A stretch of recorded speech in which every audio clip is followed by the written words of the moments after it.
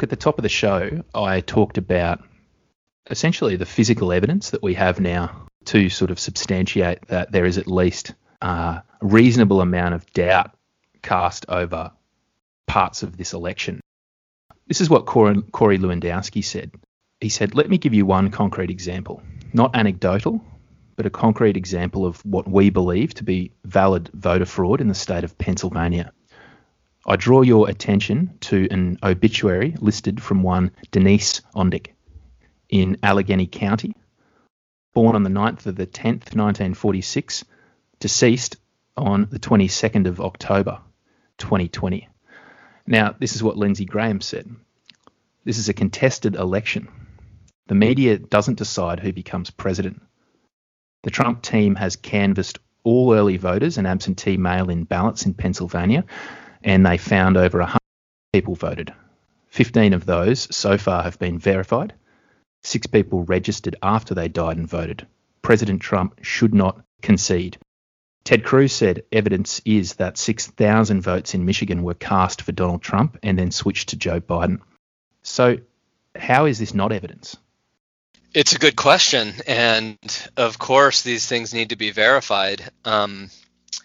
I haven't been actually following the evidence especially closely, mainly because I'm much more concerned with the bigger issues of tech censorship and journalistic silence on some of the big stories. But I think it's fairly obvious there's going to be some level of corruption, and the question is how much and how quickly we find the answers to it. Sorry, I'll be a bit more specific there. What I'm saying more so is that I'm not arguing this is necessarily conclusive evidence and the election has been stolen. I'm not making that claim. I'm saying, how is this not evidence for the media to report it? That's really the question there. So of course these things should be reported, and there's this term gaslighting, which I don't especially like, but gaslighting essentially occurs when somebody tries to convince you that you're crazy because you believe something that's obviously true. And in this case, it's really obvious that there's going to be some level of voter fraud. That happens in every election in every country. So when the New York Times and media comes out and says, well, there could be no voter fraud, or there's literally no evidence of it, well, of course there's evidence. The question is how good that evidence is and what it's going to turn up. And the answer is, I don't know, but it certainly sounds credible that there's some level of fraud. And so they're essentially gaslighting us into thinking, well, we're a kind of nutty conspiracy theorists by even considering the idea that there might be voter fraud.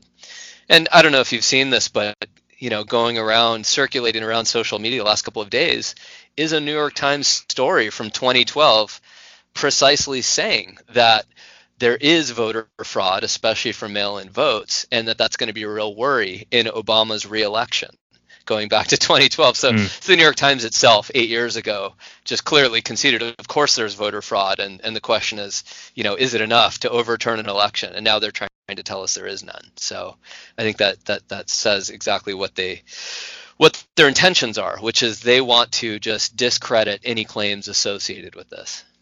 Yeah, and here's a few examples of how they are discrediting that. So USA Today, Trump attorney Rudy Giuliani says Trump won't concede, revives baseless claims of voter fraud.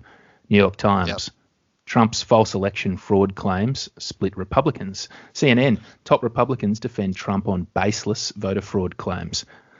CNN again, fact check, breaking down the barrage of false election claims from Trump and his allies. Now I could go on for another 5 minutes reading headlines that essentially all say the same thing. So what we're seeing, I think, is that the media doesn't, and really never has in Trump's presidency, reported the other side of the story. And there's obviously always another side of the story. Journalists are taught that in the first week of university. Sure. And the other side of that story is the American people, which, give or take, it is at least half the nation's population. And they're standing with the president here. And they stood with him the past 4 years. They stood with him the past 4 weeks. And they're standing with him again now. So the media is not only deciding what the narrative is on their own terms and dictating it, but they're not acknowledging Trump's vast voter base of American citizens as free-thinking beings, right? Yeah, and you'd think their role is to weigh the evidence, to investigate, and maybe it turns out there's very little voter fraud, and there's not much of a story here. That would be great to find out. But yeah, their lack of curiosity says a lot, and the way they frame it. I really like the headline that you mentioned, baseless claims of voter fraud. Yeah, Well, how right? could you possibly know they're baseless if we haven't even done a recount yet, let alone, and by the way, this is one of the canards, is to say, well, we'll just do a recount.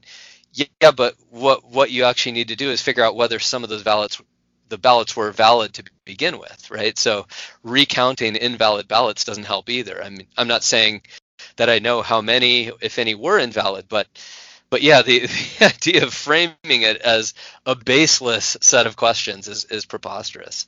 The other side of this is that so they're going very hard on framing this as baseless fraud, and then the other side of it is that this is still constitutionally a matter of litigation.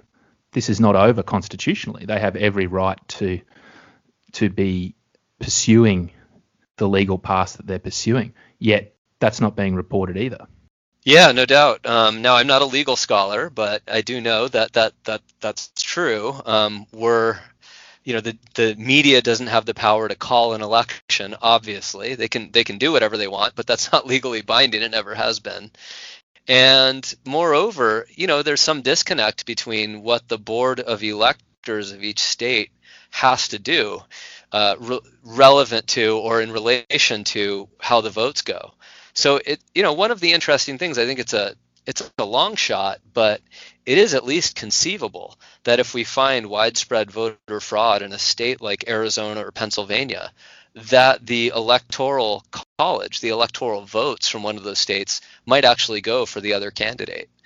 I'm not saying that's going to happen. I have no idea. But the idea that somehow the votes are in, and before there's been a recount or a validation or any kind of challenge, that somehow this isn't a binding election result, well, that's crazy. That's never been true. I think part of what's going on is an attempt to frame Joe Biden as clearly the president and then shifting the burden of proof on the other side to say, well, what are you going to do about this? That's Right. So right. it's really an attempt to frame the way people think about things.